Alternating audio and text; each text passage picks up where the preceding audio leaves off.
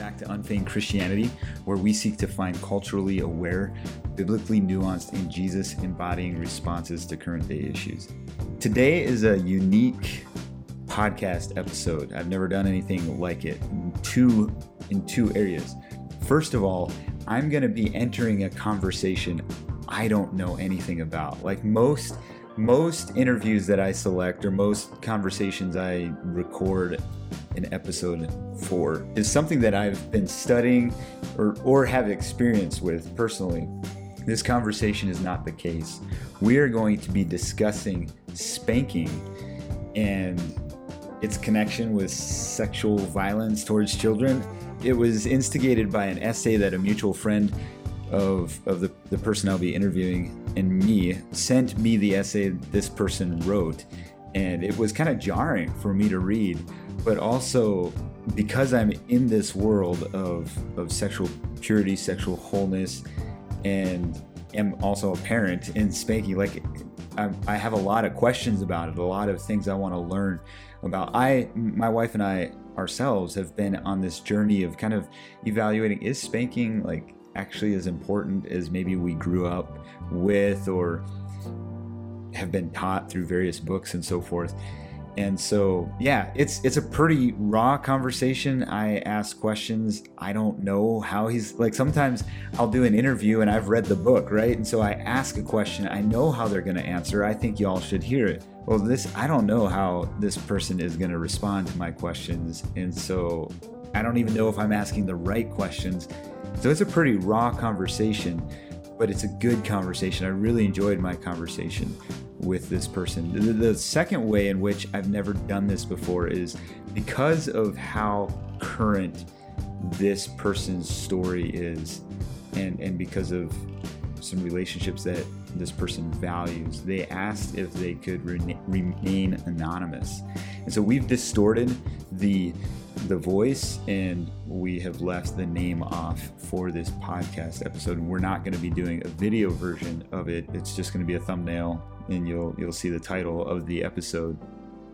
But that is out of respect for this person. We had some conversation about whether or not this person could just talk about spanking in general, the research that this person has done on it. And we felt that their story was a pretty crucial part of the conversation as a whole. And so we just decided to go with the anonymous version. But I hope you find it helpful. For the expanded portion, we spent some time talking about ways we can train and discipline our children without spanking. If we're not going to spank, how can we teach our children to obey? How can we teach discipline in a way that is not violent and does not have some of the repercussions that spanking might have?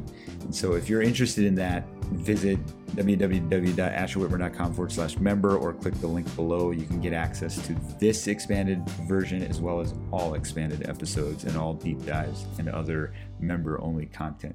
Thank you. And here's my conversation on spanking.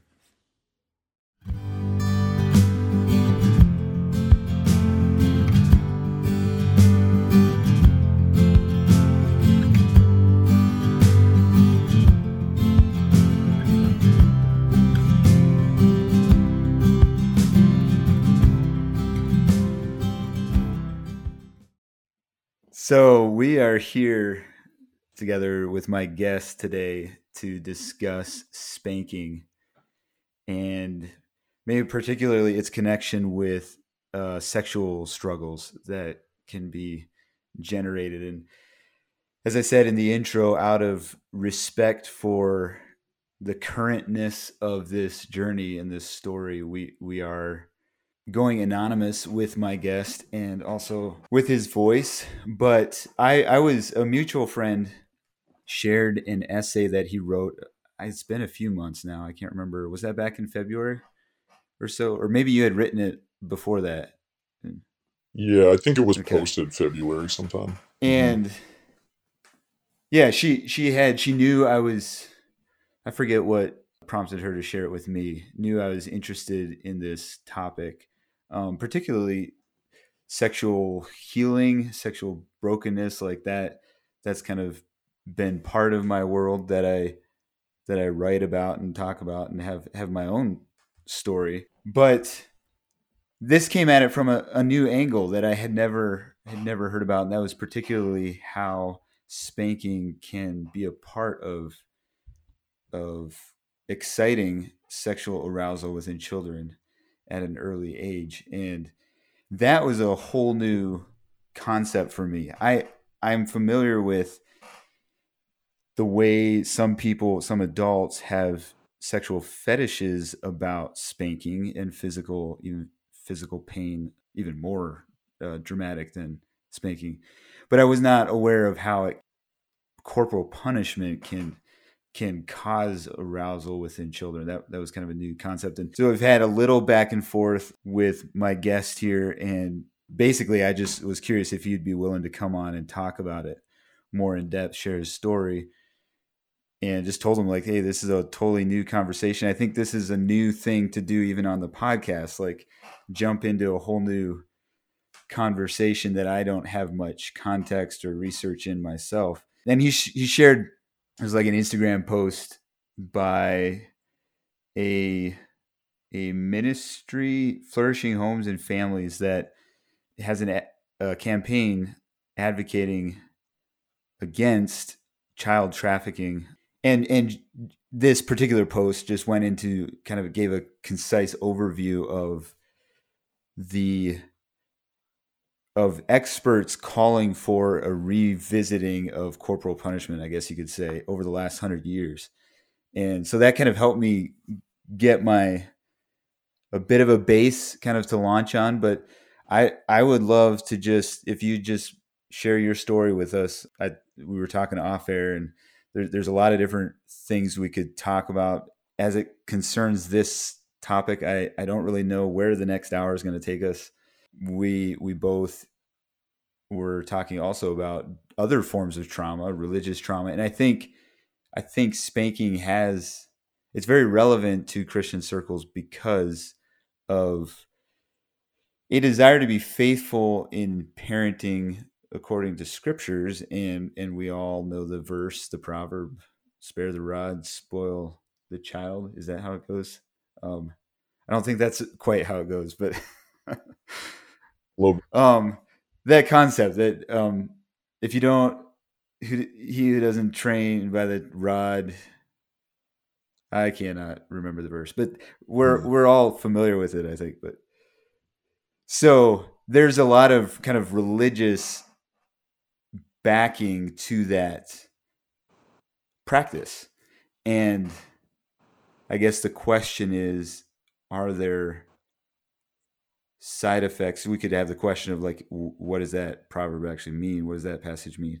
But are there side effects to the practice that are actually creating trauma and leading to sinful struggles within our children?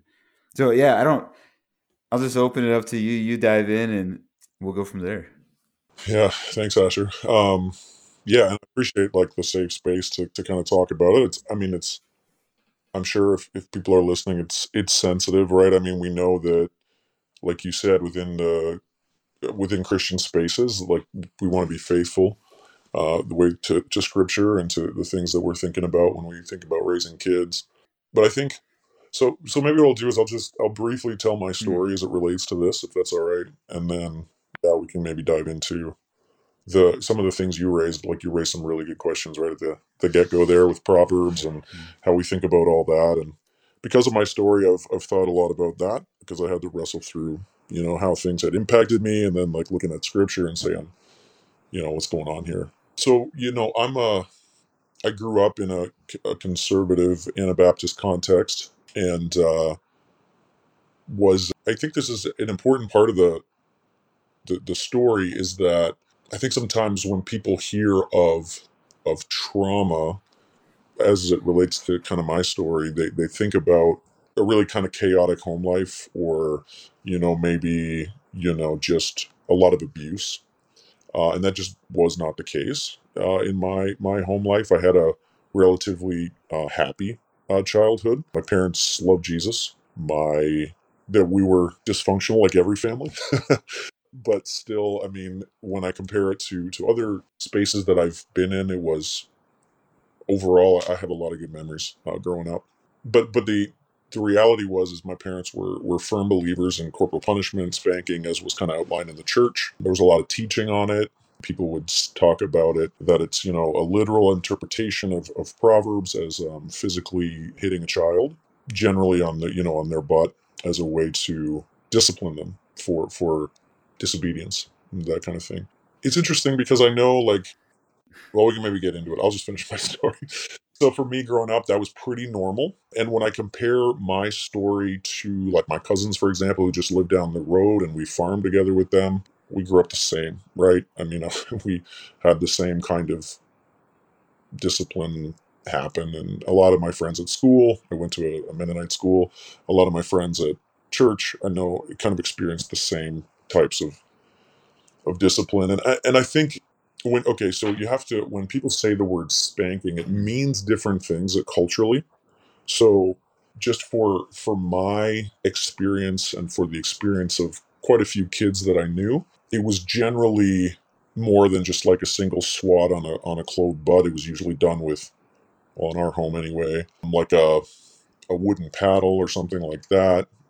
And it could be pretty hard, like pretty brutal, like 5 or 6, 7 hits or something like that. And so, and that was just, if it was clear disobedience, that's what happened. And so I have distinct memories of that growing up. And for me, I I mean, I've done a lot of thinking therapy since that.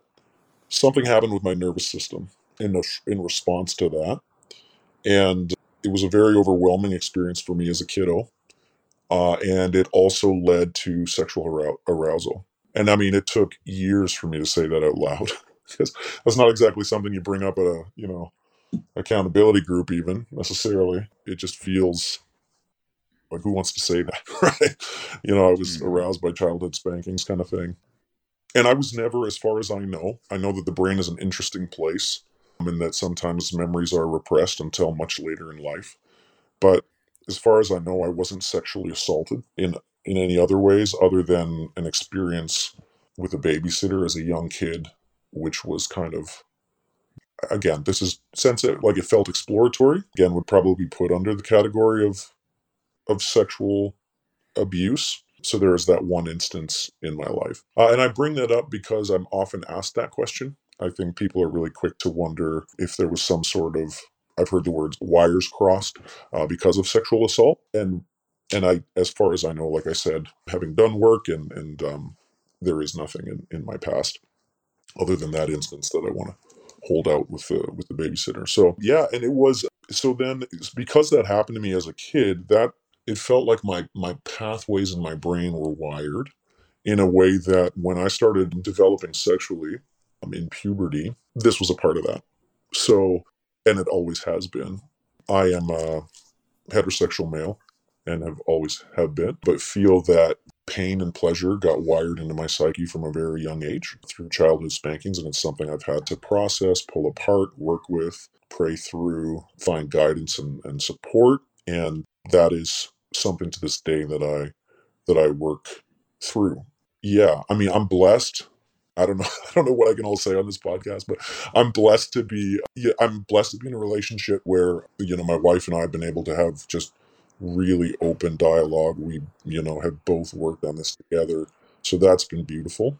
And so I'm in a place now where I can really talk about this, and that's why I'm talking about it. Honestly, is because I'm not the only kid that experienced it this way. I've had a lot of conversations since kind of posted my story with people who grew up within, and because my world is conservative Anabaptist, I know there's other people from other traditions who also experience corporal punishment. So I don't, but because that's my world that I knew growing up, I've spoke with other people who experienced the same thing, sexual arousal, and there's lots of different. There's research on it. There's things I can talk about later, maybe, but that's just kind of that's the story. Yeah, Yeah. you may have said I missed it. How old were you when you first started noticing the arousal with your spanking? Yeah, that's a good question. It's interesting, right? Because a young person doesn't, at least my Mm-hmm. experience, didn't really know what it was, right? It was pretty young.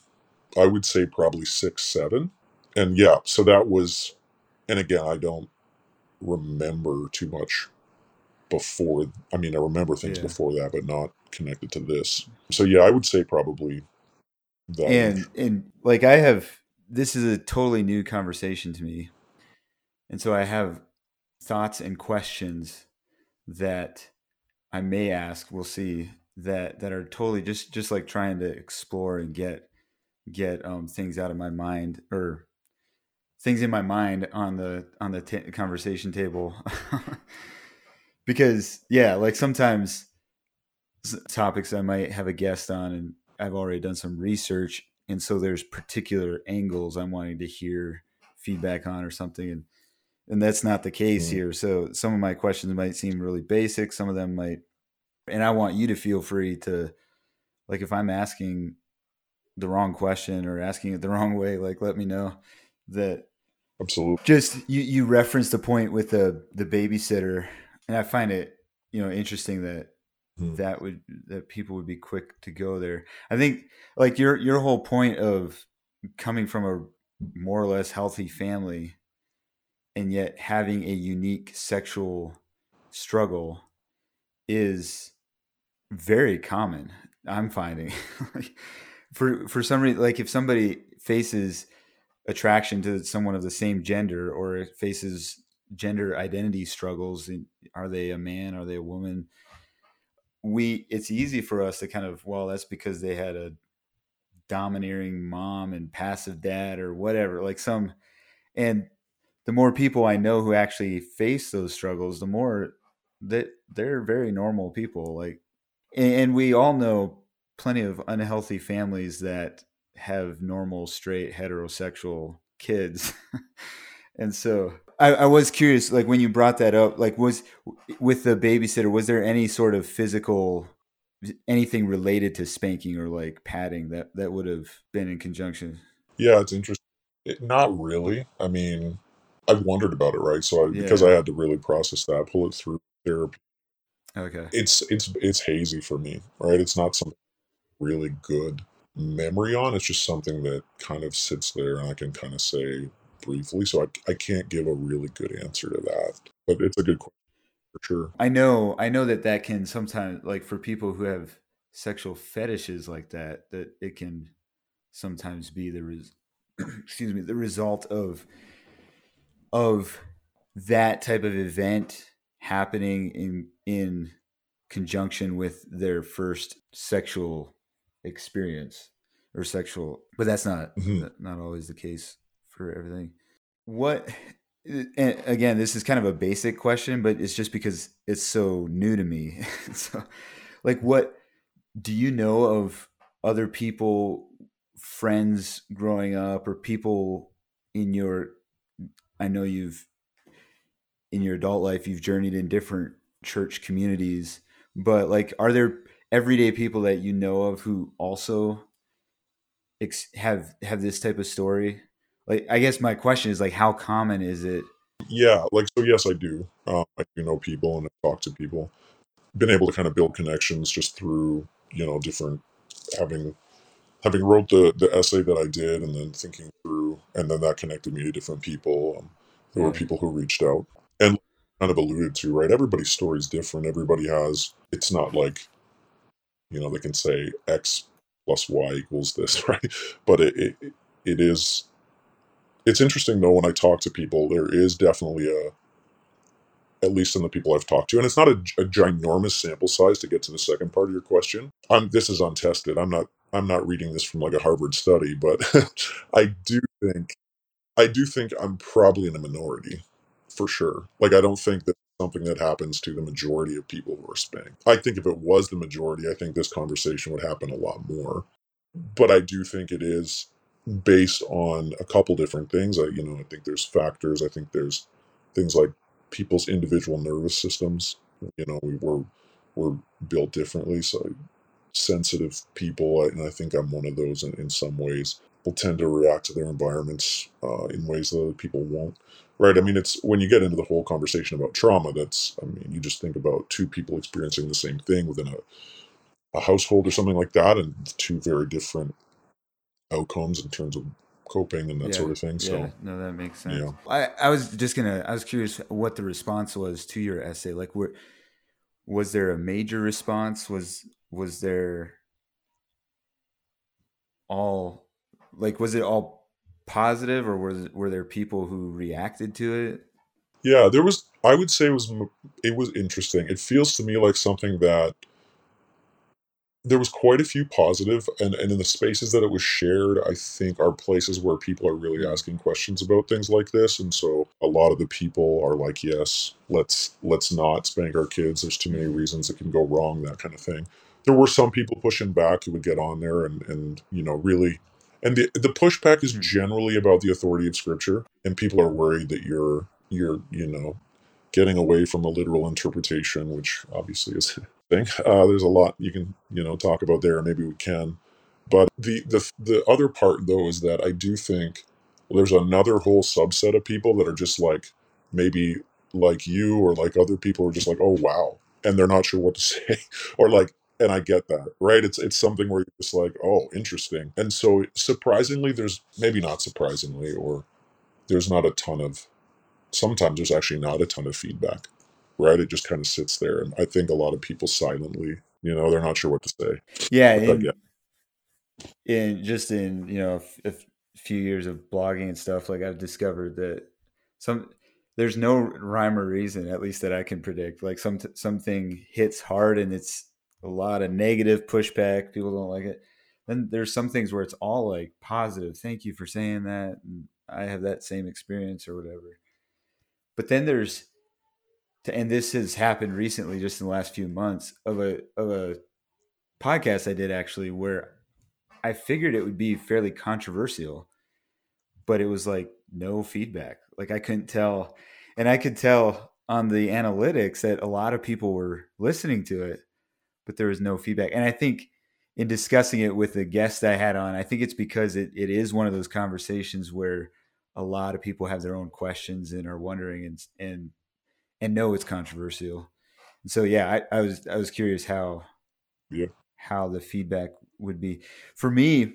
Just to give a little like why this is especially intriguing to me, and I don't think the friend who shared it with me would have known that my wife and I are here. Like, so we grew up in homes that got spanked. I was spanked. It sure felt like I was spanked more than any of my siblings. I don't know if they would agree with that or not, but I tended to be the more rebellious child.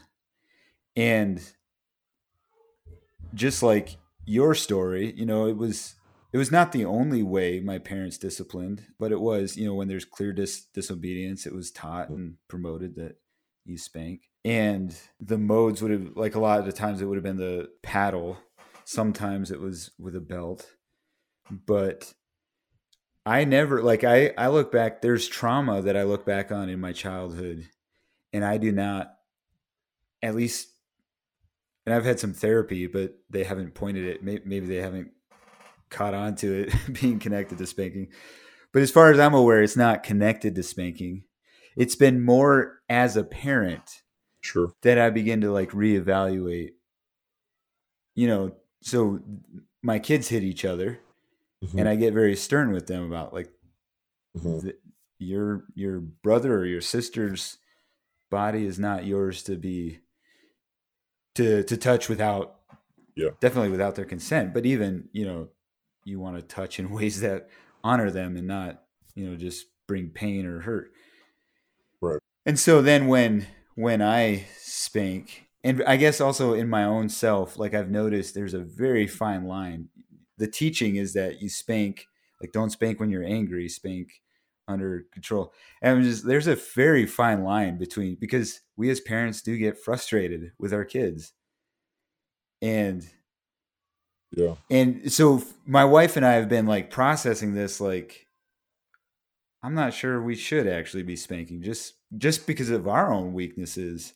And then when I read your essay, it was kind of the mm, straw that broke the camel's back, I guess you could say, of just like, man, I think I should do a deeper dive just into the your essay brings up two things. One is the use of spanking as a way of child rearing, but then also the sexual component of what it does in children. Can I just comment on that? Like you, I because it's interesting, like the disciplining and love thing, and I think that was actually the problem. One of the problems for me when I do the processing now was that my young brain had a really hard time understanding like how this was love because of the way that I was being impacted by it. It's because I think I was a pretty sensitive kid. And your story rings true for me of other people I've talked to who were like, yeah, I had some stuff in my childhood, but the spanking really didn't, like, I don't feel it as trauma.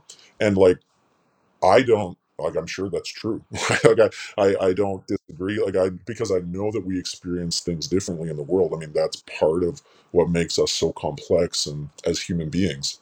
But what I think is just really dangerous is the mixing of love and violence. And I honestly, I'm just going to use the word violence because we've sanitized it in a lot of ways. Like we use the word spanking, right? Because I wonder about that as maybe it's a way to make it sound different than what it can be. So for me, that kind of, I think, was a part of what happened for me was love and pain connected, and then also, becoming me not understanding like Yeah. how this is love, you know what I mean? So I can think of a couple times where I know I know my parent was angry for sure, but it didn't, that whole like very calm approach bothered me the most, I guess, because like something felt off.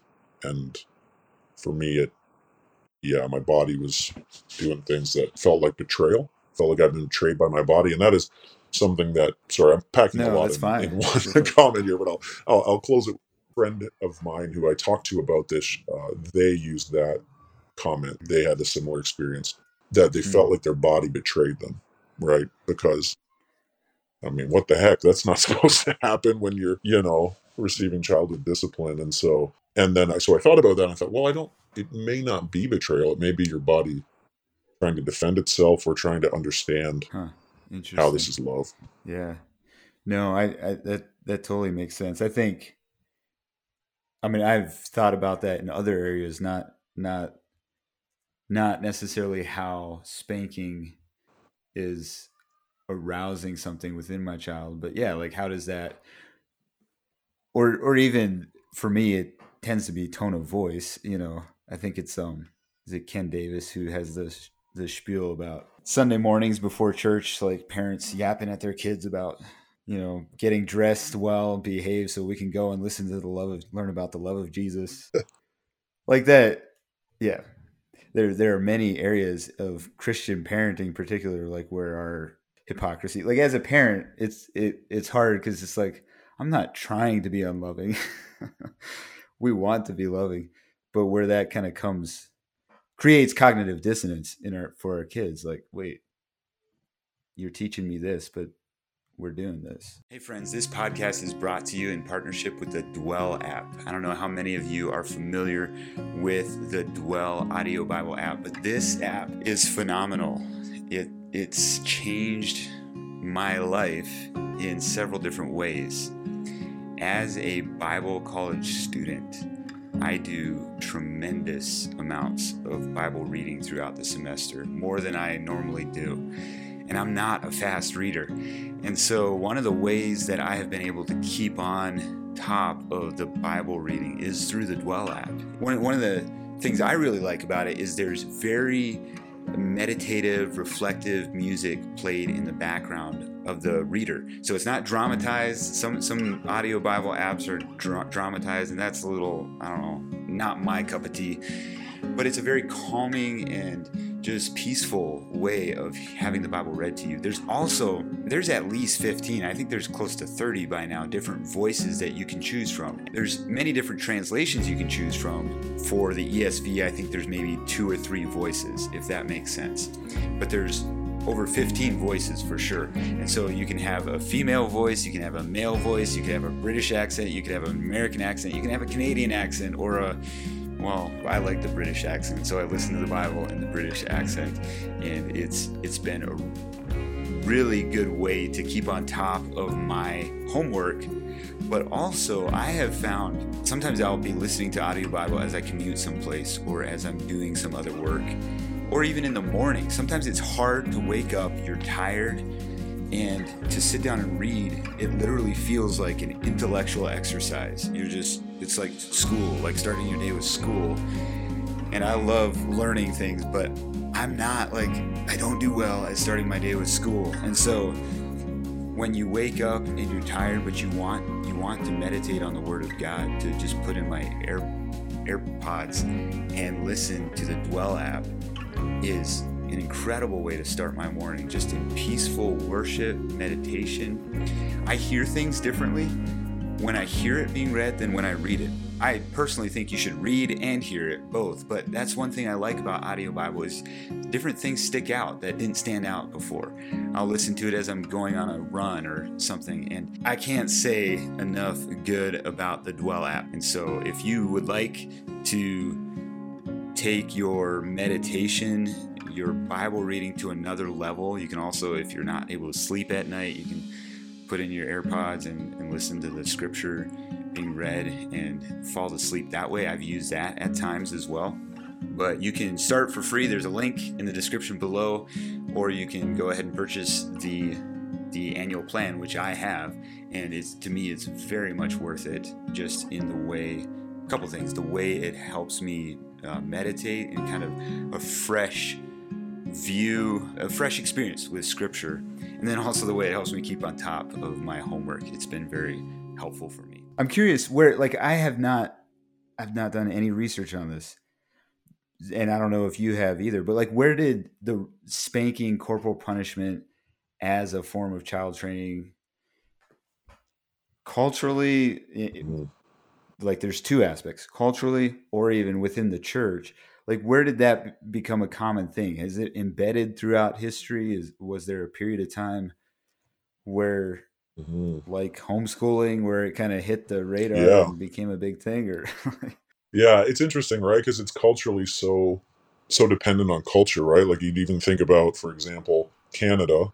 It doesn't have the kind of spanking culture Mhm. that like the South does, or something like that. So it's culturally, but in terms of history, so I've done a little bit of thinking and or like reading on this, and there's a couple different schools of thought. But I was just reading recently. Gabor Mate, who's done a lot of work on trauma, he talks about how indigenous cultures, so Native Americans here, they had no context for corporal punishment. It was the Europeans who brought it here. So Europe was doing it for a long time. And when you think of spanking as it's done and practiced within kind of Christian traditions, more conservative context, not just Christian, but in, conservative spaces that would use it, the kind of like hitting on the butt, that is not actually what Proverbs is talking about. That comes from British penal Mhm. law, right? That was how the British used to flog their sailors, how they, British schoolboys kind of thing, in the boarding schools, they would have them, bend over, pull their pants down, and get flogged that way. So it comes from a mixture of kind of the British Empire, and then that kind of seemed to connect with like Puritans, right, coming over here, and they were teaching everyone how to beat the devil out of their children, as some of their pastors were saying, right? They had a very reformed view of kids, which was like they're evil little things, and we got to make sure that Just to verify, like you're not making anything up, like that they literally talk in the Puritan writings about beating the devil out of, yeah.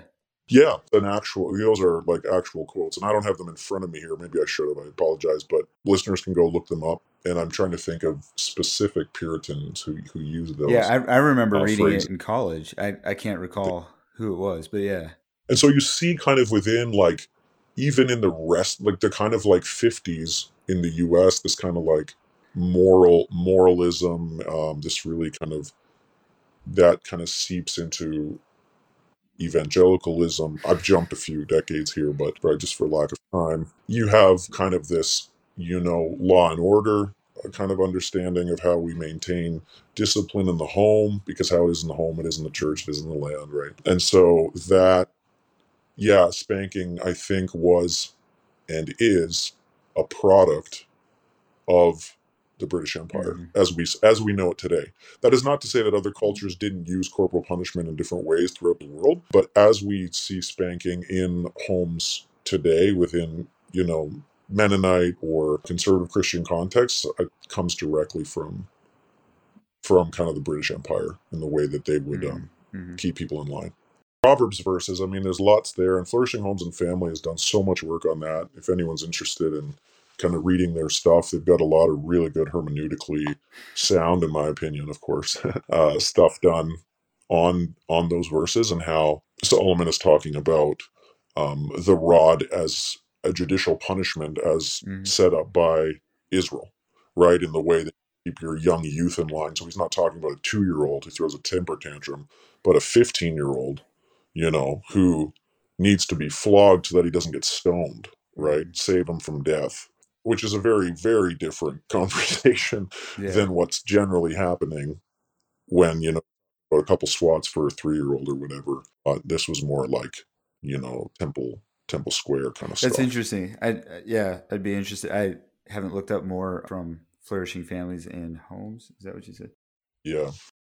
I've even thought about the fact that like the rod, and I haven't looked into this passage specifically, but the rod is a phrase used for discipline or like governing. Similarly, I mean, it's a different, to how Paul uses the sword for government in Romans.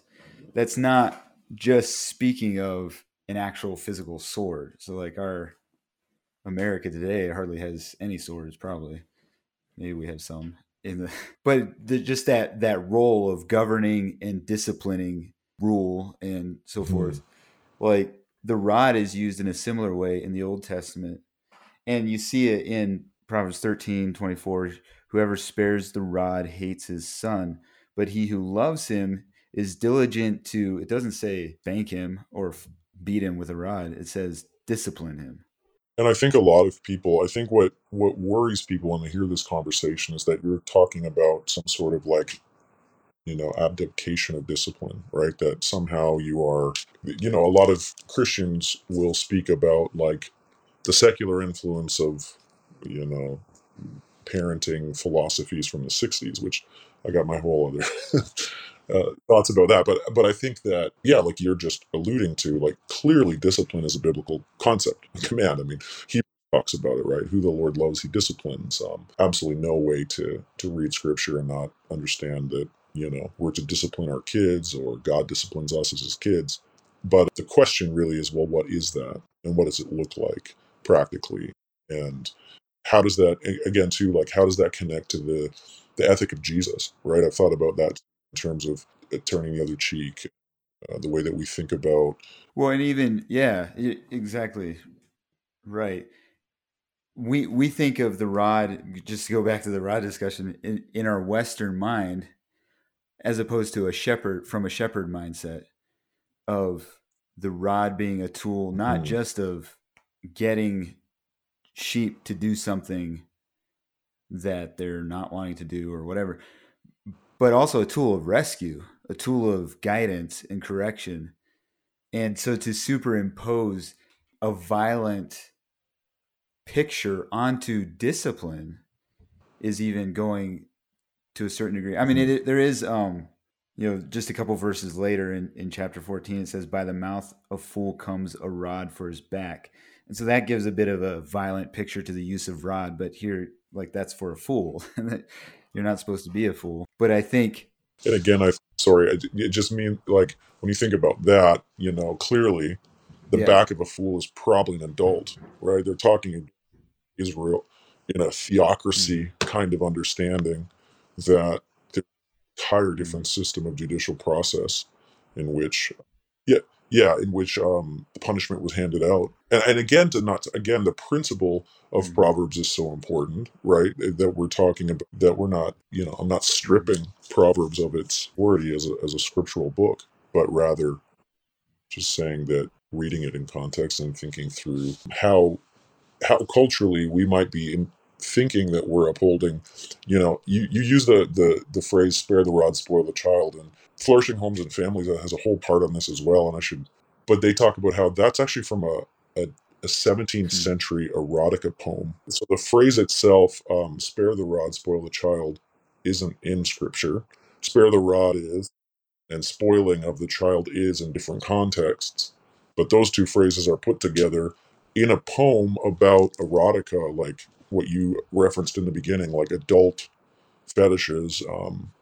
Hmm. And it's just kind of been grafted into Western That's conversations about interesting. spanking Yeah. kids. So, I think one of the things that started me rethinking like how I discipline my kids, because I early on, excuse me, early on, I think I kind of just disciplined and trained out of how I was disciplined and trained. I turned out, So- but was more like studying, go in Bible college, going through the Torah and the Old Testament, and realizing that actually, when God disciplines people, like His discipline, and there are some disciplines that are violent, and it's kind of hard to know what to do. Again, this isn't towards it's not towards children necessarily, but there are like men and women being conquered and what look like slaughtered, and that's an aspect of the biblical story that we struggle through.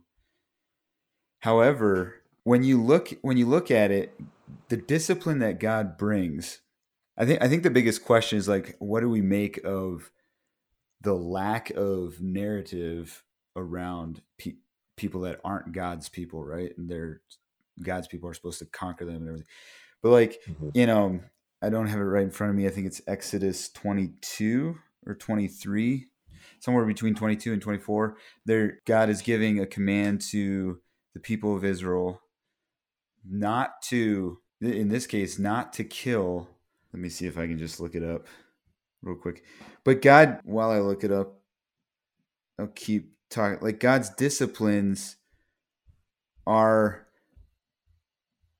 like the state. If we continue in our direction, the state we're going to end up in, so that we're awakened and return back to Him. It's not just random pain, just for the sake of feeling pain. I'm trying to see if I can find it here. I think it's in this section, but I can't. Exodus 22. Oh, yes, right here. Exodus 22, 21. You shall not wrong a sojourner or oppress him, for you who were sojourners in the land of Egypt. You shall not mistreat any widow or fatherless child. If you do mistreat them and they cry out to me, I will surely hear their cry, and my wrath will burn, and I will kill you with the sword, and your wives shall become widows and your children fatherless. So this is like God disciplines the people of Israel by making widows and fatherless children because they were mistreating widows and fatherless children. And mhm, that's very yeah, typical. All throughout there is a passage of on justice according to God's design. And yes, there's discipline, but it's not these random just inflict pain so that you don't ever do that thing again, but more a discipline that's like, okay, if that's mhm, what you want to continue doing, this is what that's going to end up being like. You sure you want to go down that route? right. And Yeah. yeah, now I've rambled for so long I can't entirely. Something you said kind of triggered the whole conversation about discipline, I guess. But, Yeah, and I mean it's interesting, right? Because as Christians, I mean, you raise some good points about like, I mean, there is some really uncomfortable stuff in the Old Testament that you just kind of have to go like, oh yeah. man, like I think if you're honest around what God is doing, in terms of how He commands the people of Israel. But as Christians, in light of the new covenant, as followers of Jesus, Jesus said, "If you've seen me, you've seen the Father." So I mean, we have that, right?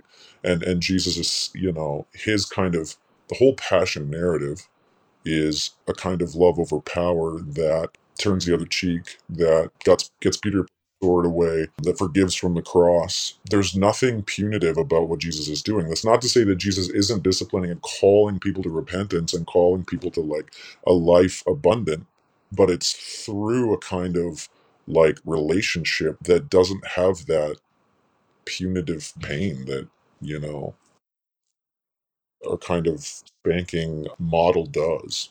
And so I think all of that is just to emphasize, like, we very much affirm the proverb to discipline children. Part of the responsibility of us as parents, both you and I are parents, and many parents listening, is to train our children into, and part of that is discipline.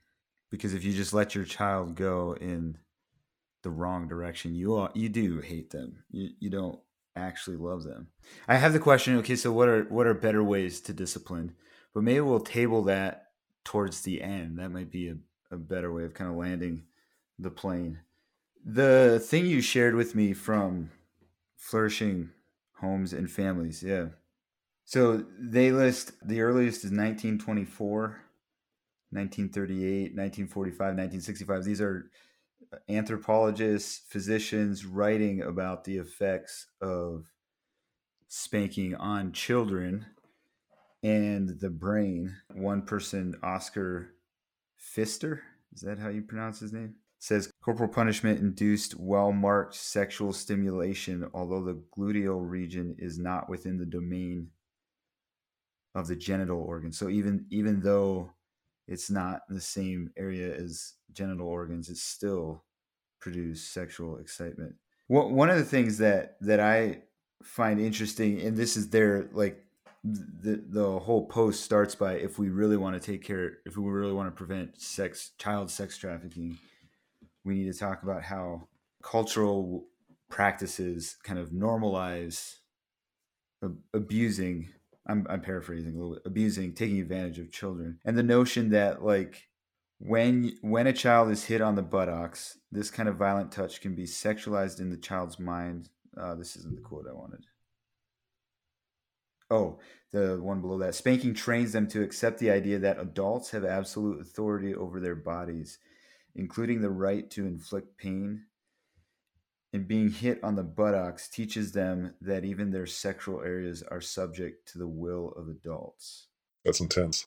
And I think it can kind of, sorry, I don't want to cut you off, but I'm sure, and that's why with this conversation I always try to be sensitive to, like, I'm aware that different people experience things differently, but I'm also just being really honest about how it impacted me and why I'm, trying to tell people about this. So for another person I spoke to who experienced this kind of thing in the same way, just as you've read there about the way that it created arousal for them. They were also raped, but they were raped. Yeah. Anyway, this person said, and wrote this, so I was asked if I could read it when I'm on the podcast. Just this line, she said that she sees a lot of parallels. And again, I know this is intense, but I'm just going to say, between being spanked and raped. And the reason for them that they said that was both included a love mess, a twisted love message. Both included having to stuff emotions to survive. Both included bodily degradation. And both taught me that love was to submit no matter what. Both taught me that I did not have control over myself, but bigger people did. And I thought that really connected to what you just read there. Mm-hmm. Yeah, and I think it's stuff like that that kind of jars me of my stupor. Like, I can definitely identify with needing to stuff emotions to survive in the middle of a spanking. Like, I clearly have vivid memories of, like, willing, and part of it was maybe my own stubbornness yet, but just like willing, I'm not gonna show any emotion. But then part of it too is it hurt like crazy. But I don't, like, I still knew that Mm. only my parents should spank me, and only, and even then, like, it should only be on the bottom. And so it's kind of jarring to be like, it trains them to accept the idea that adults have absolute authority over their bodies. And that's kind of like, hearing your story, hearing your friend's story, these kinds of stories are like, yeah, I've even recently had a situation with one of my sons where it was like, typically I would have spanked, and I can't remember what I did, but I just remember the thought of like, what if, yeah, thinking through like, I have 3 sons, 1 daughter. What are their stories going to Mhm. be that might be different than my own? And even though I'm wanting to discipline in love and care, I'm not one. I don't think, I know my parents weren't, and I'm guessing most parents aren't wanting to train their kids that adults have absolute authority over their body. But that essentially this has this, it's a subtle side effect of, I mean, it's kind of like another conversation we might have is, I bring this up because my audience is going to be familiar with me talking about this, but the book Love and Respect, is the subtitles are the respect he desperately needs, the love she most desires. I think just like how that frame, it's a subtle Right. framing, and it puts all the emphasis on men. They need respect, and so essentially, this is one of those areas, if I'm hearing you correctly, that it's creating an environment where a lot of people read that subtitle Love and Respect and maybe don't think about like how it Mhm. impacts the psyche of the culture. And a similar thing might happen with parents spanking their children, but it does. Yeah, and that's what I'm saying. Like, and again, for me, like it's Russian roulette. So I think in family you can have like both kids discipline spank the same way, and have very different outcomes. I think that probably was my family, and but I think like you said, setting the environment. Hmm. A lot of this is this is untested. Okay, so I'm not. This is not a study I've done, but it's interesting to me how many kids that I grew up with who were spanked the same way I was, particularly boys, would tell me they don't cry much. And again, I don't think that's not a necessarily a Hmm. correlation or a causation kind of thing. But I do think you can set environments in ways that like people aren't even making the connection, right? Like they're not even thinking, oh, maybe a big part of this is the way I was disciplined and the way that I had to learn how to be. And that that can be more than just spanking, right? That can be an Hmm. environment. But particularly because of the way that a child might process what's happening to them, like it was for me. Yeah, like the stuffing emotions thing. I mean, that was huge for me. I learned how to. I became fantastic, like people pleaser, that kind of thing, and Hmm. really just stuffing it down because if you don't want to get hurt, so you figure out how to not show things. So, Hmm. yeah, Yeah. No, I. Thanks for sharing this with me, and for even, I mean, it makes me want to. I'm in the middle of. I've got 2 weeks left of the semester, and I've got all kinds of research projects I'm finishing up here. But it makes me want to dive into this even more because, well, for one thing, it's obviously not something that's being talked about just a ton. Yeah. Well, thank you for yep, taking the time today and sharing your story. I enjoyed our conversation. I'd enjoy talking absolutely, more different yeah. matters of trauma, church trauma, and stuff like that. Thank you for giving me this space. I really do appreciate it. Obviously, it's a fairly personal part of my life. So thanks for just giving me that space and the thoughtful questions and stuff like that. Yeah, definitely. I hope they were thoughtful. Again, like I've said, it's a new angle at least to the conversation, whether it's sexuality or child rearing. But it's something that I appreciate having brought to my attention, and thanks for taking the time to discuss it. Absolutely. Thank you. Unfeigned Christianity is brought to you by our members at Patreon. As a part of the membership program, you receive 2 deep dive essays a month and expanded versions of all our podcast interviews. If you would like to become a member, visit www.asherwhitmer.com/member. Unfeigned Christianity podcast is also a part of 2 networks, the Restorative Faith Collective, where we have conversations about race, perspectives, and relationships in an Anabaptist context. To learn about more articles and podcasts, visit www.restorativefaithcollective.org. The second network is the Kingdom Outpost, where we talk about what it looks like to live as Jesus' nation in today's world. For more podcasts and articles, visit kingdomoutpost.org. Thanks for listening.